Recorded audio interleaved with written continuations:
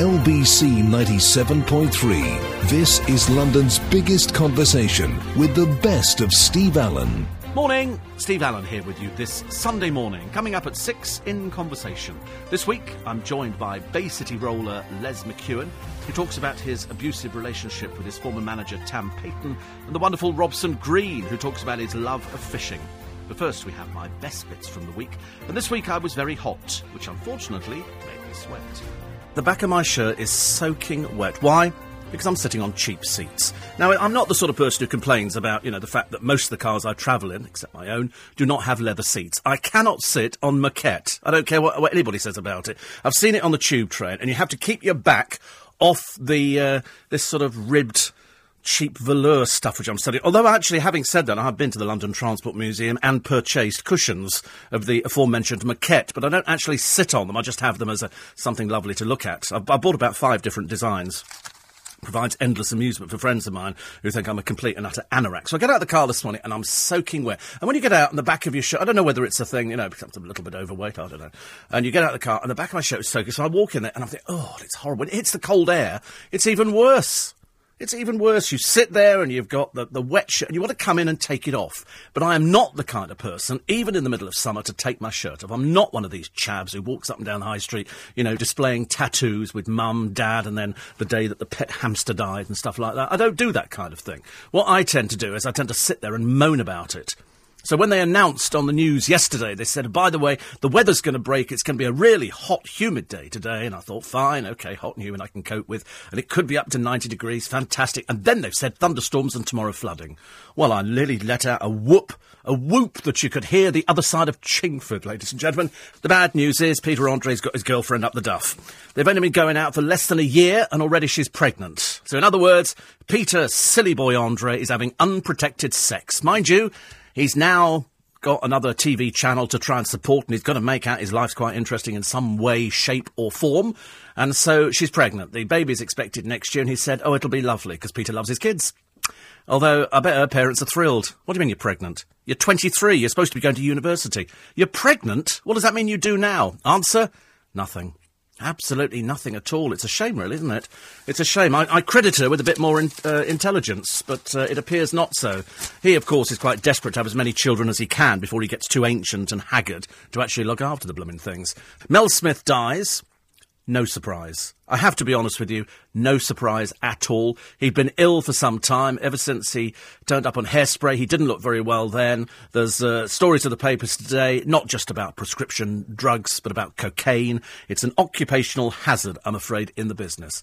You could probably go through every television studio and discover, at least, if you sort of checked all the toilets, there would be traces of cocaine somewhere. It's like an epidemic. It's half the price it used to be years ago. And I'm so glad I never got into it. I'm quite glad, actually, that I was one of those people for whom drugs kind of bypassed me. I knew people who did drugs, but I was far too mean to spend the money, so I didn't really care. We used to smoke a Woodbine without a filter in it and think the Alsatian was melting in the corner, so that was about as far as it went with me. I never did that. I didn't start drinking till I was 18. And I think the first drink I had was a Bacardi and Coke, and I felt woozy after one. Nowadays, I polish off a bottle without any trouble whatsoever. I'm a bit like Duncan. And he said, all you want to do today is put your feet up and what was it, Monarch of the Glen? God in heaven, what's the matter with that man, honestly? Monarch of the Glen. He sits there, he sent me a text the other day, because he likes things like that and some of the other, but I couldn't get into Monarch of the Glen if you paid me £100 million, I'm afraid. Big story in the paper today on something that we did on Friday.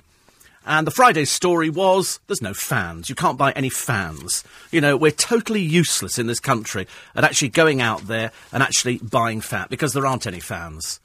There aren't any fans to get anywhere. I go to John Lewis yesterday. We park up, which in itself is an achievement in London, and we wander down Oxford Street, trying to avoid the Roma beggars, trying to press little bits of sort of something in your hand. Oh, don't touch me, please, I don't do any touching. So we go to John Lewis, and of course they've all got this policy on a Sunday. They do the same in Selfridges. Apparently, between the hours of 11 and 12, you can browse. Well, I don't want to browse. I want to go and buy the item, but they can't because the tills are locked. And so it isn't, so people stand there like typical sheep, queuing up there, 10 minutes to 12, clutching their little items in their hand, while 2 girls behind the till stand there waiting until they get a ring of a bell and the till immediately opens itself. But I mean, why you want to stand? I don't want to browse. If I'm going into a shop, I know what I want to buy. I want to go in, get out as quick as possible. I go to British Home Stores. Oh, I tell you, it really annoys me. You know when you hand over a note? I bought some socks in British. All right, I'll admit it. I've gone down market, but it's a false economy. False economy because they're £10 for 7 pairs. Marks and Spencer's £12 for 7 pairs, but the quality in Marks is much better. Okay. Now we know we only wear them once, and then we car boot them. And this was the argument last week with people saying you're going to car boot your socks. Yes, absolutely. They will be snapped up immediately. And somebody said, oh, how disgusting. Only as disgusting as going to a car boot and buying somebody else's shirt and dresses and coats and things like that. They've been worn on filthy, dirty bodies. At least my socks have only ever been worn once. They're in pristine condition. They're worth every penny of the £5 million we're going to get for them because I'm going to sign every single pair. So I go into British Home Stores, which, I mean, in itself, I feel like a shoplifter when I walk in there straight away. And so I sort of walk in, oh, God, I hope nobody sees me. And so I go there. I find the sock department, which is next to the underpant department. Have you seen their underpants? Hilarious. Who wears these? Not me. Not me. And so I'm there, and I sort of buy my 2 pairs of socks, and they're £10 for 7 pairs. So I give her a £20 note. And right in front of me, she gets out one of those pens to see if it's a fake note, and scribbles all over it. And then has the cheek to say, have a nice day. It's I wish I'd given her a 50, actually, and then checked every single note, got my own little infrared machine out and held it over, the little ultraviolet light thing, just to say, sorry, I'm just checking your notes. You've got the cheek to insult me by checking mine. Let's check what you've got, love, in your till.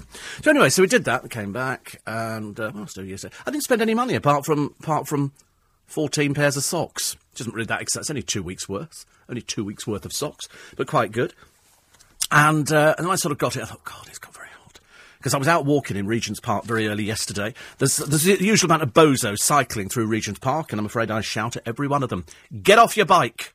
There is no cycling in Regent's Park. There's no roller skating, no rollerblading, and there was some peculiar man with, I'm assuming, his son, who was on a little scooter. The moment they saw me, they got off, strangely enough. I don't know why, whether or not perhaps they'd been forewarned about this, because I do shout obscenities. I shouted at some woman who crossed over red light, narrowly avoiding an accident. And I thought to myself, it's idiots like you. And in fact, one of the columnists on Friday was doing exactly the same thing. She's been given a load of abuse by cyclists. Because she's targeted them and said, listen, they jump red lights, they ride on the pavement, they have no regard. She nearly knocked one down the other day because he cut in front of the car. He was wearing his headphones, so he couldn't hear. I'd have pushed him off. If I'd been there, I'd have pushed him off. This woman was so stupid. I thought, you're on a Boris bike. Nobody actually vets you before you do one. Yet you go out and buy a car, they vet you. You've got to have insurance. You go out there, you get a scooter, you've got to have insurance. You go and get a Boris bike, you can be 90 years old and wobbly as hell. And immediately you start falling about all over the place, and nobody worries about that. I don't see any cyclists stopping at red light. Very few. 3 yesterday. 3. But this woman jumped them, so I'm afraid I did let fly with a tirade of abuse as to how she just nearly caused an accident. And all she did was turn around and stuck 2 fingers up at me. If I'd had the strength and the power of mind, I'd have run after her and emptied my yoghurt over her head, but I didn't. I thought that was kind of me yesterday, because I thought, no, it's miserable weather. Don't worry, it's the last of the heat wave for about a couple of days as the whole country floats out to sea, as the floods are imminent, so they've said. And we're going to have thunderstorms, and it's mainly because of the bad temperatures, and that, of course, will reflect up in the sky, and it gets hotter, and I can't believe the heat. I really cannot believe the heat. I find it absolutely unbelievable. I don't function at all well in it. I do my best, but unfortunately sometimes your best is not good enough. I had to laugh. I cut a piece out of the Standard, I think, the other week. And I didn't get round to I can't remember why I cut it out at the time. And having reread it, I've now realised why. Because they say, do you fancy being neighbours with the man of the moment, the Wimbledon champion, Andy Murray? And I thought, well, that's a good idea. When the sports superstar isn't on the tennis court, he apparently lives with his glamorous girlfriend, Kim Sears, on the Crown Estate in Oxshott. And I thought, I could buy a house in Oxshott. A new 6-bedroom house has been built by the high-end developer Octagon.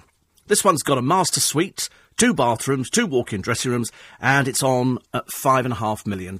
So it's kind of mid-price for the Crown Estate at Oxshott. It's okay, there's lots of different houses. And then they say it is as extravagant as its price tag. So I've looked at the kitchen, I've looked at it, it just looks like a box, and they've stuck some interesting furniture in there. £5.5 million, if you want to live like that, that's fair enough. But you can get much more if you move out of town. The downside for me was the other thing. They say locals include Peter Andre, Jamie Redknapp and his wife Louise, and Chelsea's Frank Lampard. Very good reason for not buying anything on the Crown Estate in Oxshott. Who in God's name wants to be near Peter Andre, Jamie Redknapp, his dreary wife, and Frank Lampard? And hi you don't want any of those people around. Good God in heaven, I thought that would devalue your property, if nothing else. Having offered all this advice on Friday and Thursday and for the last 2 weeks about if you're taking your dogs out, then make sure you take water. They're going to dehydrate.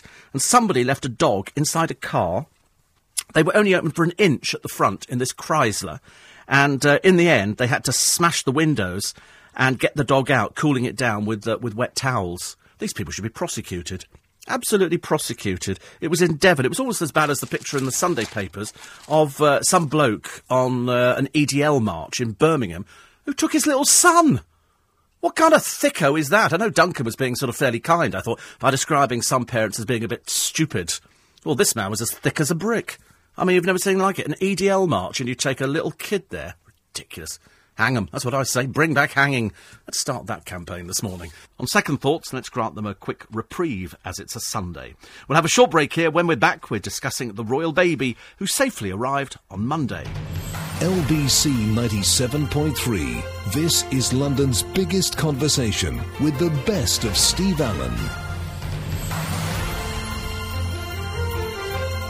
LBC 97.3. This is London's biggest conversation with the best of Steve Allen. Welcome back. On Tuesday, we were talking about the big story in town and across the rest of the UK, the birth of the Royal Prince. I did tweet, please God, turn me into an ice cube and make the royal baby have an appearance soon. 2 hours later, God worked his magic and we have a baby. And then the papers got held up. So that was okay. I can sort of cope with things. Let me just sort of do this in here, because I can imagine there's going to be so much interest over the next few hours. Not from here.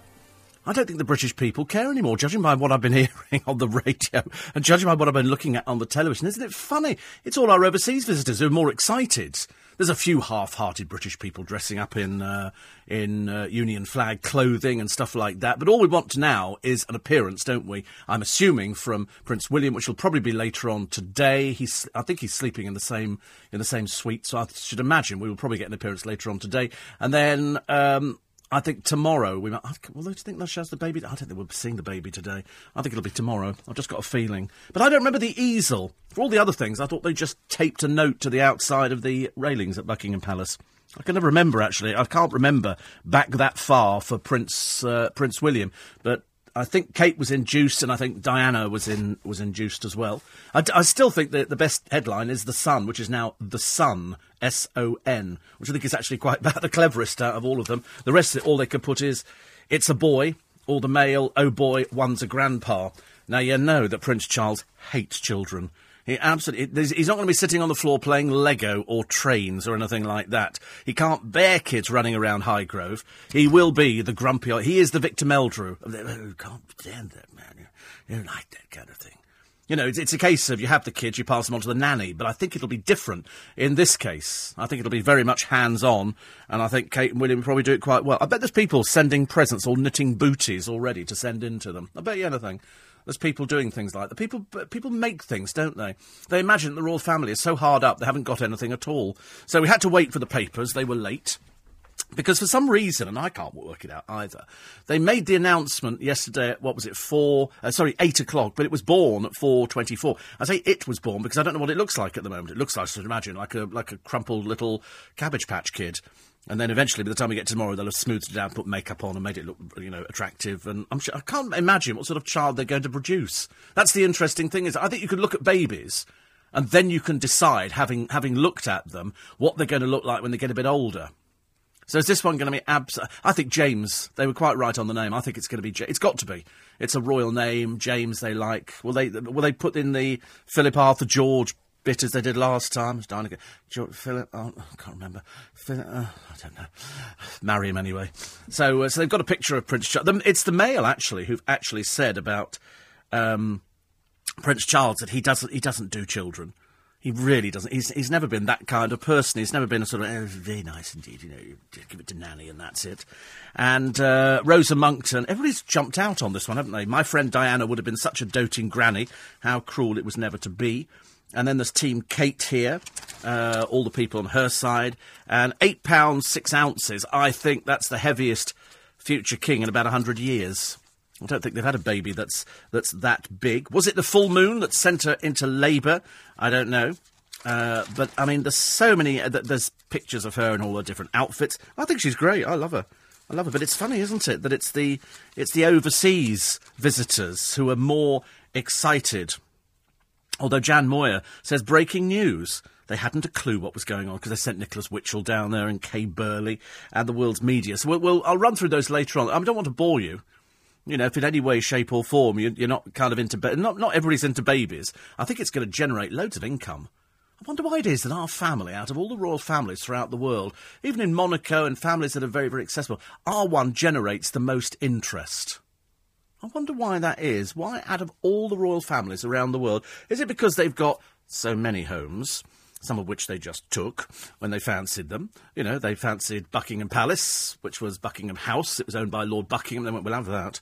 So they nicked that. Windsor Castle, I can't remember if that was there. Sandringham, a few other places. And they thought, well, I'll have that, you know. And we'll have that one as well. But I like the idea that historic royal palaces are still operating very well and looking after the royal palaces, including where William and Kate will live. Kensington Palace, they're doing up the apartments there. It's a nice place to go to. You should go and have a look through the royal apartments. They're quite something. You suddenly realise you could walk through where kings and queens over the years have trod the path. I think Victoria as well.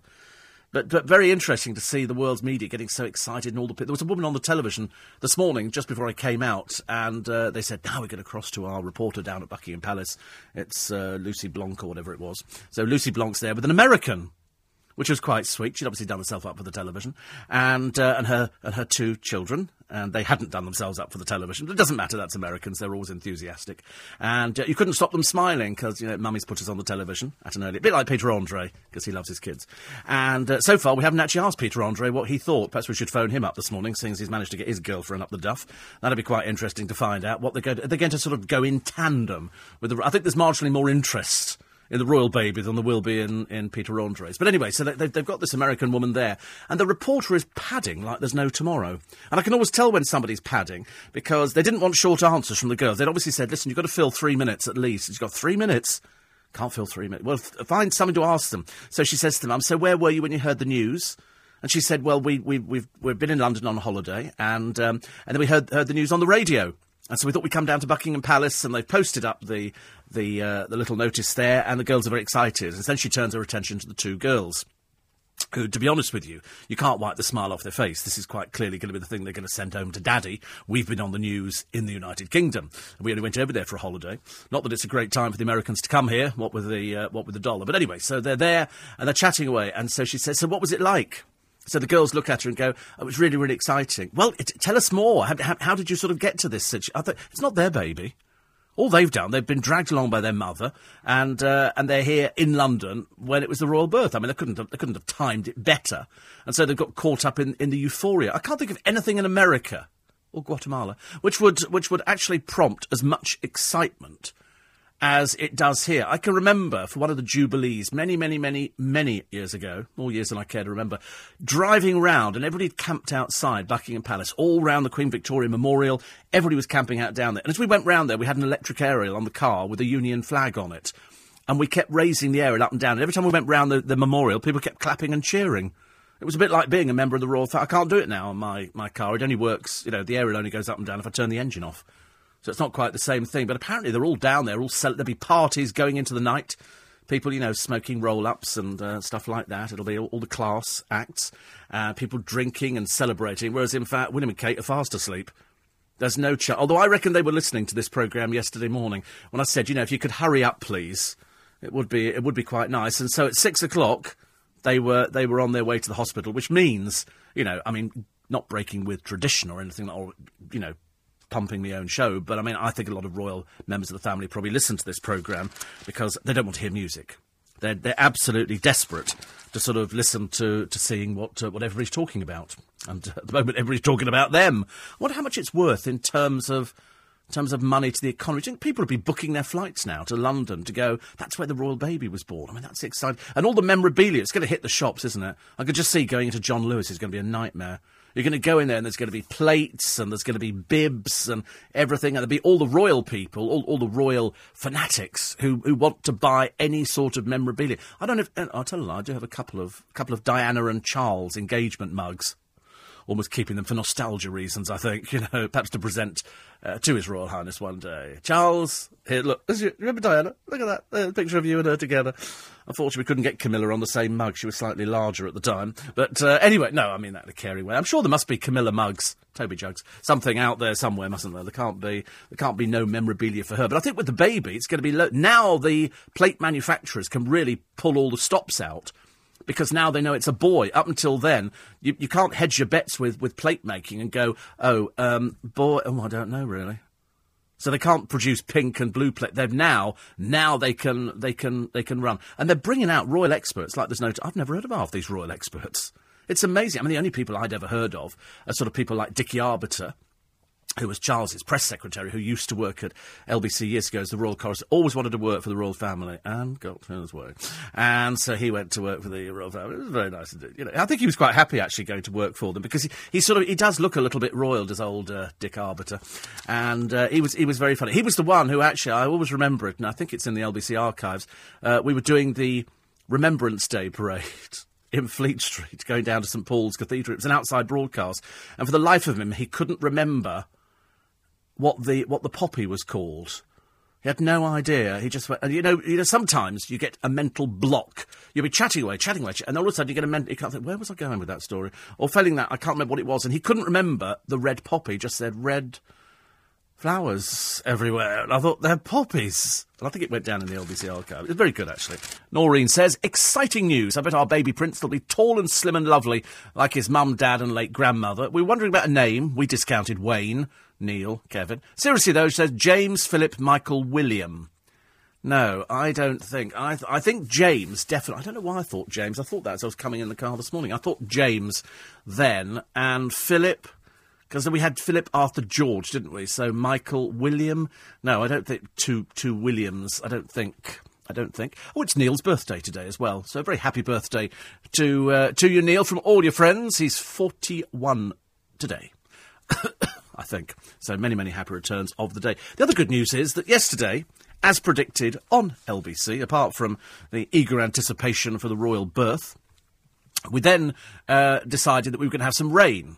And so I'm looking out of the window in Leicester Square, and there is nothing, not a peanut, nothing at all had dropped in Leicester Square. It was looking parched and sparse, and it looked hot and humid, and that was just yesterday. And then we looked at the cameras, and Jay Louise said to me, look at the cameras, and we looked at the road up in Ealing. It was hammering down in Ealing. And so anyway, so I get on the train, and... I talked to a friend of mine, Derek, who used to work at LBC years ago. Now he works up at Sky, and he gets the train in the morning to Sky. So he goes up to Zion Lane. And so we were chatting about a few bits and pieces, and he always listens in the morning, so he gets himself up, takes him that long to get ready, and he sort of pushes all his fat into his juice, and then he goes down to the railway station. And so he was talking about all the things that had gone on the programme, and then we bumped into Lenny, who works at the station as well. And so I then get on the train, and I get off at Queenstown Road to meet a friend of mine, Graham, as you know, and it's bone dry at Queenstown Road, absolutely bone dry. And so I said to him, the rain's been terrible.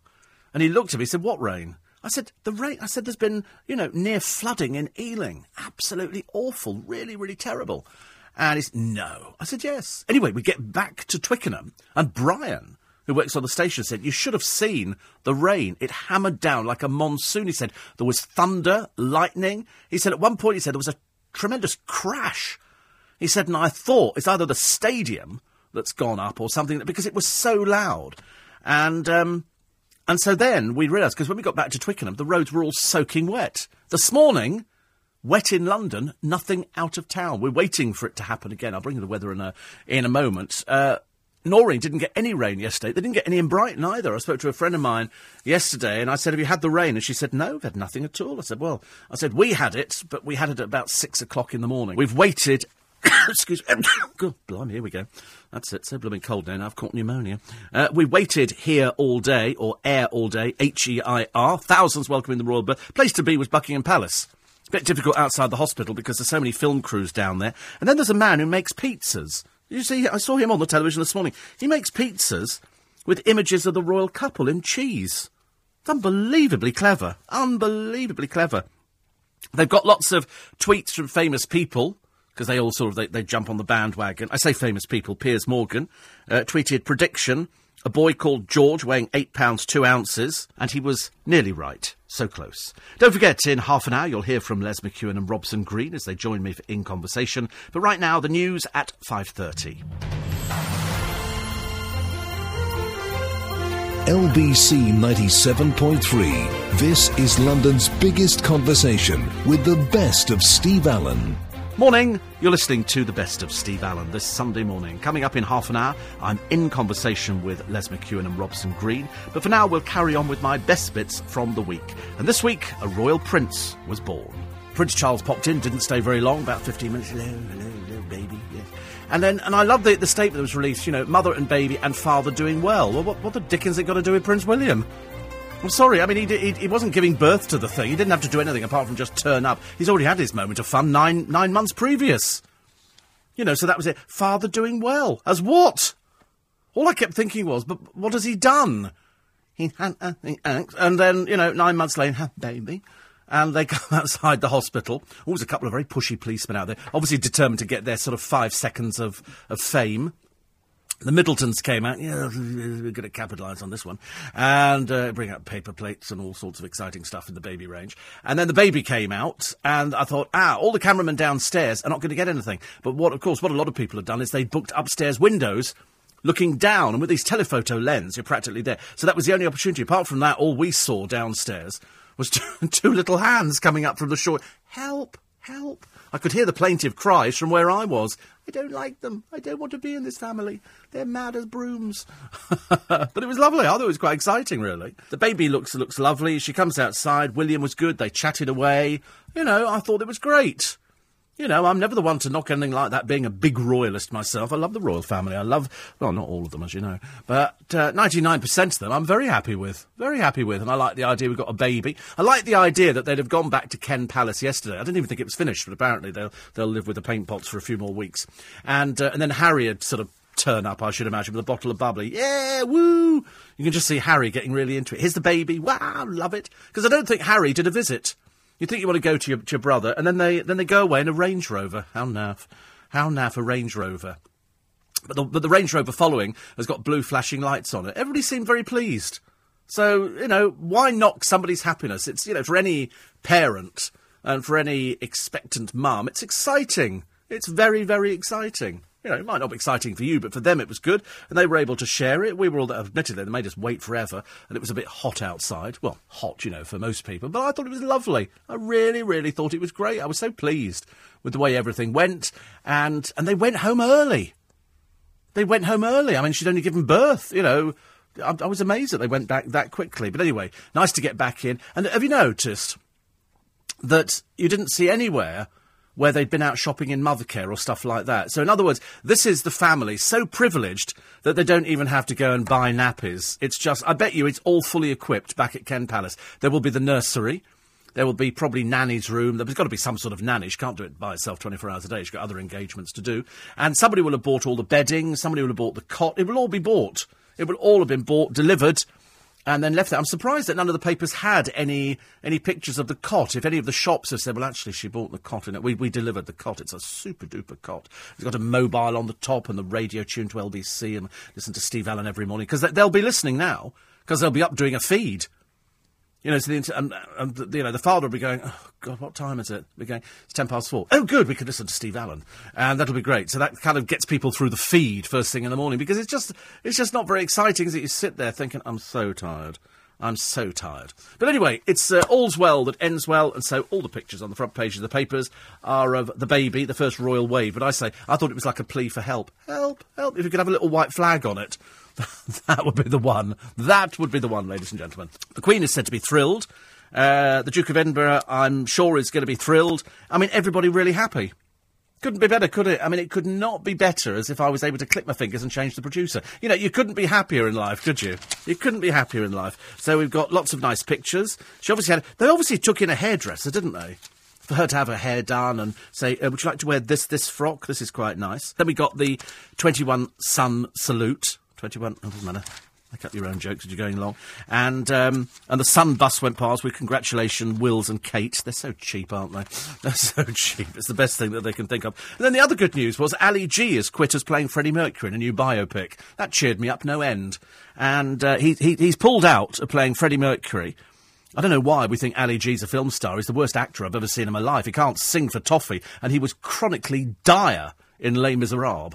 He was so bad. As the innkeeper, I seriously wondered whether or not he knew anything about Les Miserables, whether he'd ever seen, the stage play or the making of, and whether he knew that he was French.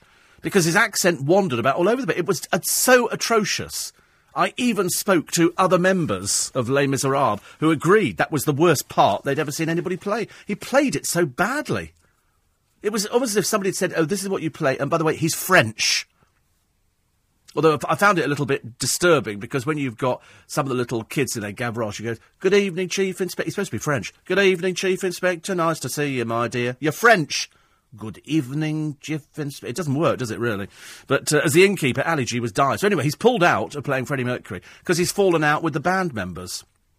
Well, to be honest with you, I'm so glad. Find somebody better. Get a tribute act in.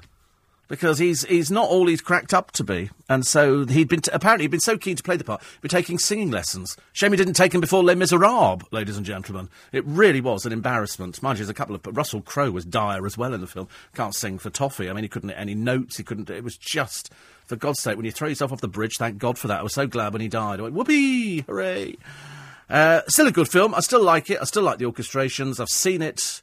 God, I think I saw it first time round when it first opened at the Barbican for LBC all those years ago, and I've subsequently seen it in every single theatre from the Palace down to Shaftesbury Avenue. I've seen it every which way but, and I've loved every bit of it.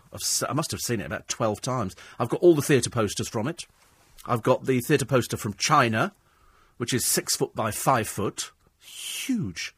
Takes up the whole of the toilet wall, but the Chinese posters are even better than the British ones because they put all the cast in, so you have all the same characters, just they're all Chinese. But it's beautiful. I mean, it's a beautiful picture. I bought it years ago in Dress Circle, and I think it cost me something like £50, which at the time seemed like a lot of money, but it was well worth it. It cost about £300 to get it framed, and to get it up on the wall was a miracle in itself.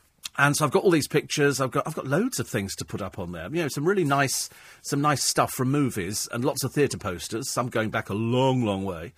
And so all a bit exciting. So when then they said Ali G has quit and he's argued with, I can imagine how temperamental he is. So he's arguing with Queen about a biopic. I mean, they knew. I'm assuming. I don't want to sort of jump the gun here, but I'm assuming that the members of Queen, Brian and the drummer and the other one, whose name we always forget, knew more about Freddie Mercury. I danced next to Freddie Mercury in a club once. I mean, he didn't know it was me, so what the heck? I tried not to notice. And I just thought it was an interesting story. So, a biopic about him? Yeah, why they picked Ali G, I've got no idea. Freddie was only 45 when he died. It just seems such a long time ago, and so young. So young, I'm afraid. So young. There's a picture here of... I don't know who it is. Is it Sherlock? No, it can't. Oh, this is... Yes, Una Stubbs. She used to be in Wurzel Gummidge, and she turned up in a lot of Cliff Richard films. She was on LBC's band list for a while. I only tell you that because it's quite interesting. We used to have a list in the newsroom. You'll like this one, Harry. They used to have a list in the newsroom of all the people who you'd book to appear on programmes, and then the car would turn up, and they wouldn't come out. And so after you've done it 3 or 4 times, you then went, we're just not going to book these people anymore because we're sending a car out and the car's sitting outside, and then the driver, this is pre-mobile phones, had to go to a phone box and then say to his controller, listen, she's not coming out and she doesn't want to do it. And Una Stubbs was on that list of people who sort of would be booked to do something and then just wouldn't bother. And so she was on it had very strange people on the list. There were sort of people like Una Stubbs, and then there were Radio 1 DJs. For some reason, I don't know why. It was that commercial radio kind of thing, that sort of, bit of banter between the two of them.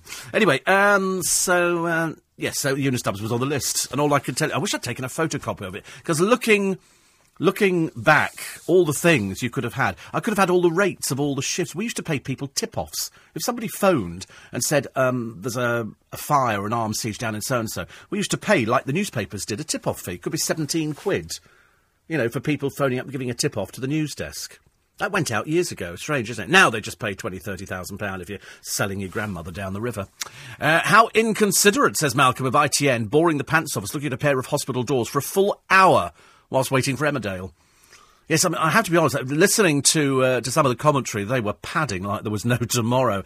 And let's talk about the pavement. The pavement looks very nice today, doesn't it? I think they've swept that in Antezza. They were really running out of things to say. I think it tested people. Dee says, there were lots of photos of Kate and her mother buying baby items. How did you miss them? Well, I did. Completely missed them. Richard Madeley would make a better Freddie Mercury than Sacha Baron Cohen. Yes, you're probably right there. I think Sacha Baron Cohen is dreadful. 84850 steve at lbc.co.uk. Mail front page. The baby's got more hair than the father at the moment. That's looking promising, isn't it? And already, help. And the Express are very special prints. The Mirror, here he is. They look really happy, don't they? I think they're a nice couple. I don't begrudge anybody happiness. Except Kerry Katona, Chantal Houghton, Jordan, Peter Andre. But not you, dear listener. I would never begrudge you happiness. Let's take a quick break. When we're back, we'll be discussing my old hairstyles. LBC 97.3. This is London's biggest conversation with the best of Steve Allen.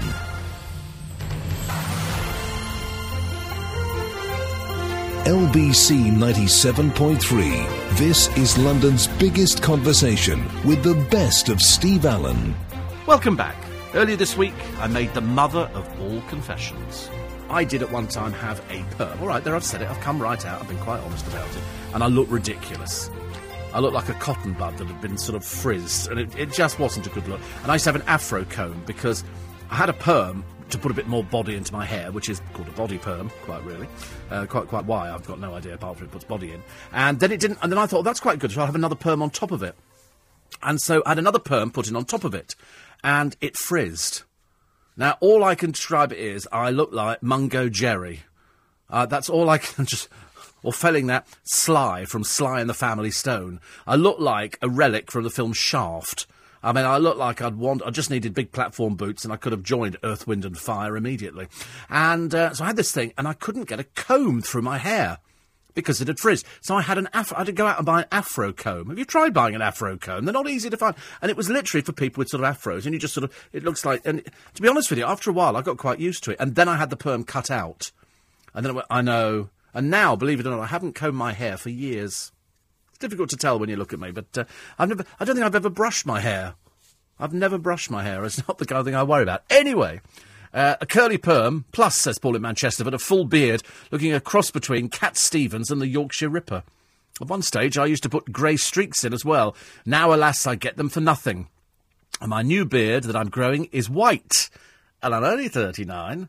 Thoroughly enjoyed Una's Who Do You Think You Are, which your BBC are already repeating tonight. And it struck me the other night after watching the shots of the Lindo unit's door as ITV padded the evening news out, that not only may Toss Toss, Toss Toss, with her father's surgical background, give birth there, but Pete could paint the doors for them for 60-minute makeover. He could do that, couldn't he, really? It's rain here, but still roasting, alas, in Manchesterford. Yes, I can well imagine. Yes, poor old Pete's doing his 60-minute makeover. We have a comment on that. There's no point in being complimentary, is there? What's the point? Nobody wants nice people all the time. People want people to be honest about it. Nick says, hi, Steve. Tunbridge Wells is lovely. No people with tattoos on trains around here. Wayne Rooney's on his way to Stamford Bridge. Yes, we've heard all these jokes about John Terry. I mean, do you think he will end up at Stamford Bridge? We don't really want her down, do we? She'll bring all her chavvy friends down. It's Chelsea. Chelsea's posh. Goodness sake, you've seen the programme on the television. I've just ordered a bird bath, says Winnie. Now it's rained so much that they fly straight past it to frolic in puddles. I wanted Bertie for Baby Cambridge. Baby Cambridge. Cambridge. I think baby Cambridge. I said that yesterday. I said baby Cambridge sounds quite nice, and it's wonderful. Brigitte says, I've been travelling around the country following the Priscilla tour. The theatre at Tunbridge Wells, the Assembly Hall, has been my least favourite so far, although they made the biggest effort decorating the foyer and bar for the show. Nottingham tomorrow, she says. Nottingham tomorrow. Actually, the Theatre Royal Nottingham's lovely. I've been backstage at theatre. Why did I go backstage? I cannot remember, actually. Mountbatten was originally Battenberg, but the royal family changed. I love a bit of Battenberg. Oh, I love a bit of Battenberg. A bit of pink and yellow cake with some, not the marzipan wrap round it, is good. But apparently, they changed the name before the First World War to remove the Germanic connection. Yes, Saxe-Coburg, they were going to kind of remove the Germanic connection, is it? Because that's what they are. They're a German family.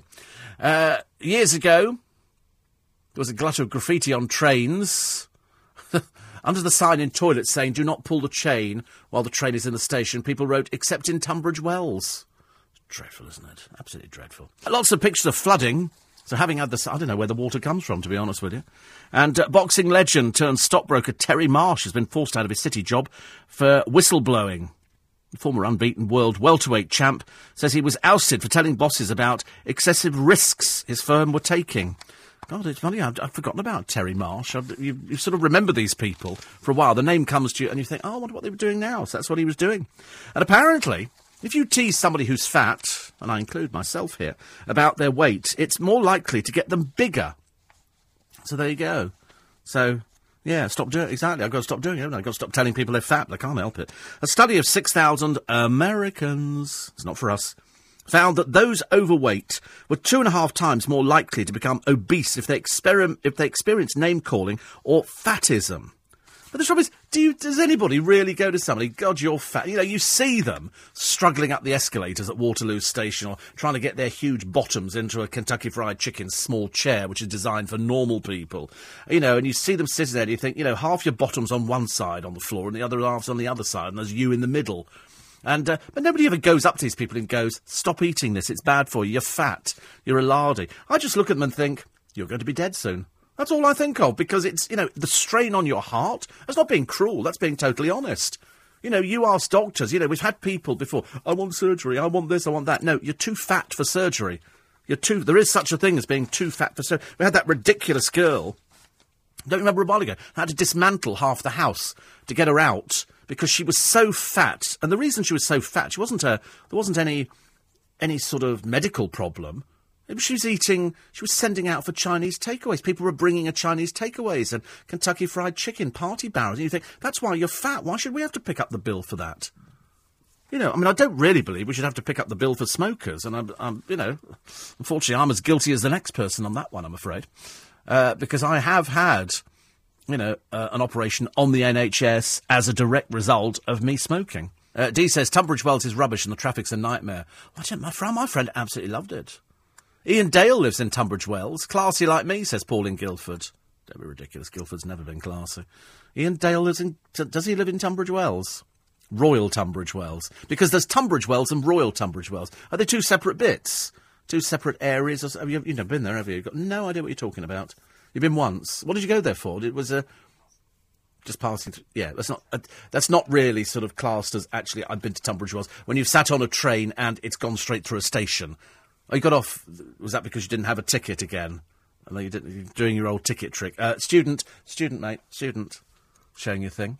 Anne in Peckham says, Prince George is named after the great-great-great-grandfather, King George V, and the Queen's father, King George VI, which makes him eventually King George VII. Get your head around that one, yes. I suppose it's not going to happen in our lifetime, is it? It's only a couple of days old, this thing. I mean, it really isn't going to happen. I think unless something, you know, that spirits, which we're not aware of, are going to sort of change everything. It's a poor little kid here attacked by sheep is in the paper. Now, we've heard of people who walk across farmland, and I've seen little petting zoos where the sheep come, or the goats come and headbutt little children. And then we've heard of people being attacked by cows in fields, because they're big boogers, cows. They're absolutely enormous. Absolutely enormous. I think some poor lady got wedged up against a hedge by a cow. I used to see them all the time. They always used to frighten me. Actually, everything frightens me. If you've noticed, everything frightens me. Bono the U2 singer.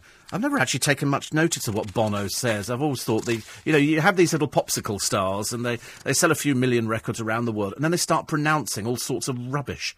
His latest one is, he said, I envy Mick Jagger's wrinkles. I mean, you couldn't make it up, could you, really? He looks better than ever, he reckons, ahead of Mick's 70th birthday. In a bizarre comparison to the famous ballet star Mikhail Baryshnikov, Bono says Mick looks a bit like Baryshnikov, like a ballet dancer from a different age. At the same time, he still has a very beautiful face. Apparently, last week, Bonio, as I used to call him, was made a Commander of Arts and Letters, France's highest cultural honour, in recognition of his contribution to the arts and charity. What does that mean? The Commander of Arts and Letters. God. A bit pretentious, isn't it? In France, we're going to give you this for your contribution to charity. Yes, it's marvellous. It's always tax-deductible charity. I like that a lot. How is the Duchess going to lose the weight? Apparently, OK Magazine did Kate's post-baby weight loss regime. OK talks to Kate's trainer. She's super fit. Her stomach will go straight back. And apparently, according to this article in the paper today, outraged mums have threatened to boycott OK Magazine. That'll be two of them then, won't it? After this vile front cover about Kate's post-baby weight loss. Hours after she proudly showed off her post-pregnancy bump, the magazine hit the shelves boasting of an exclusive Duchess diet and revealing how her stomach will shrink straight back. Furious parents said those kind of stories heap unfair pressure on mums to instantly lose weight after birth. Apparently horrified, Tamsin Kelly, editor of the Parent Dish website for mums and dads, said, for this magazine cover to be in UK shops on the same day Kate left hospital with her newborn baby is contemptible. Well, it's got you going, hasn't it? It's also given the Sun 2 pages to write about this drivel. Nobody cares. Nobody cares. I did say yesterday she's still got the baby bump and it will go down. You know, I've still got my baby bump, and it's not going down, which is a bit of a shame. I love the way that people get so irate about something. I mean, to be honest with you, up until now, we've never heard of Parent Dish, the website for mums and dads, so perhaps it's just her opportunity for that. Some branded the claims pathetic rot. Katie Hill was one of the parents who called on others to boycott the celebrity magazine. Oh, well, that guarantees you won't be appearing in it ever again, dear. What a silly... I mean, who cares? That's what they do, these celebrity magazines. They write rubbish about people. OK Magazine is bound to have done that. I don't see that as being anything wrong. Here's the diet. She will get her stomach back. Ask anybody who's ever had a baby. You know, some mums want to lose the weight. Some people couldn't care less. Doesn't make any difference. Horses for courses, isn't it, really? And I did feel sorry, actually. James Alexander Gordon has lost his larynx. Now, for those people in the business, we had this the other day, David Jacobs, but James Alexander Gordon is 77. His voice is no longer strong enough to broadcast, and he says, I've had to give up the most exciting part of my career. He says the most exciting part is making it exciting for the listener. I never think about whether I'm making it exciting for you, the dear listener, but his gentle Scottish accent reading the classified results was a part of football fans' post-match ritual for 40 years. Do you really think so? I mean, to be honest with you, I know exactly who he is, but I wonder, do people sort of hang out? I mean, I could read out the football scores if you wanted. I mean, I'm very good at doing it. I did that for years. I was quite good at doing it. In fact, I didn't understand what I was doing. I just read out the scores. You used to have to read horse racing out as well. It's amazing the things you do when you sort of look back over the career. Which is interesting. Did you know that Kate Middleton, says Michael, has a small royal link on her side of the family? A family name originates from the former High King of Ireland, Brian Boru, whose sister at the time was married to the King of Dublin and York. He says, please Google her name and read Claire's People's Piece on it. Makes great reading. Yes, the trouble is I never believe anything I read on the internet. I've read some right rubbish, I'm afraid. Isn't there some rule, says Stephen Adams, about two more heirs to the throne travelling together? Not really. I don't think people bother. That's like that thing, isn't it? That if you're flying in an aeroplane, the pilot and co-pilot will have separate dishes in case, you know, one of them is poisoned or something like that. I don't think it makes any difference about the royal family. They've all travelled together. They've all stood outside together. They're all going to be together for the christening photo. That'll be another good photo. Lady Louise Mountbatten-Windsor is 10th in line to the throne. Mountbatten-Windsor is actually the surname of Prince Charles and all of the Queen's children. Are they Mountbatten-Windsors? Are they? Producer's not totally sure about that. And Conrad said, it's been speculated that when Charles or William take the crown, the House of Mountbatten will take over from the House of Windsor. Well, I mean, he's already said he's just going to move it down to Windsor anyway, isn't he? So it seems a bit pointless being the House of Mountbatten. I didn't know there was a House of Mountbatten, to be honest with you. So you told me something new there. I should have to check that one up later. Don't you think James was a no-goer? We remember how William and Harry were caught up with their mother's friendship with James Hewitt? No, I never saw that as being any problem at all. So I didn't see that as any... But if you're worried about that, George, the madness of King George. So, you know, you can find anything to fit into anything, can't you, I should imagine.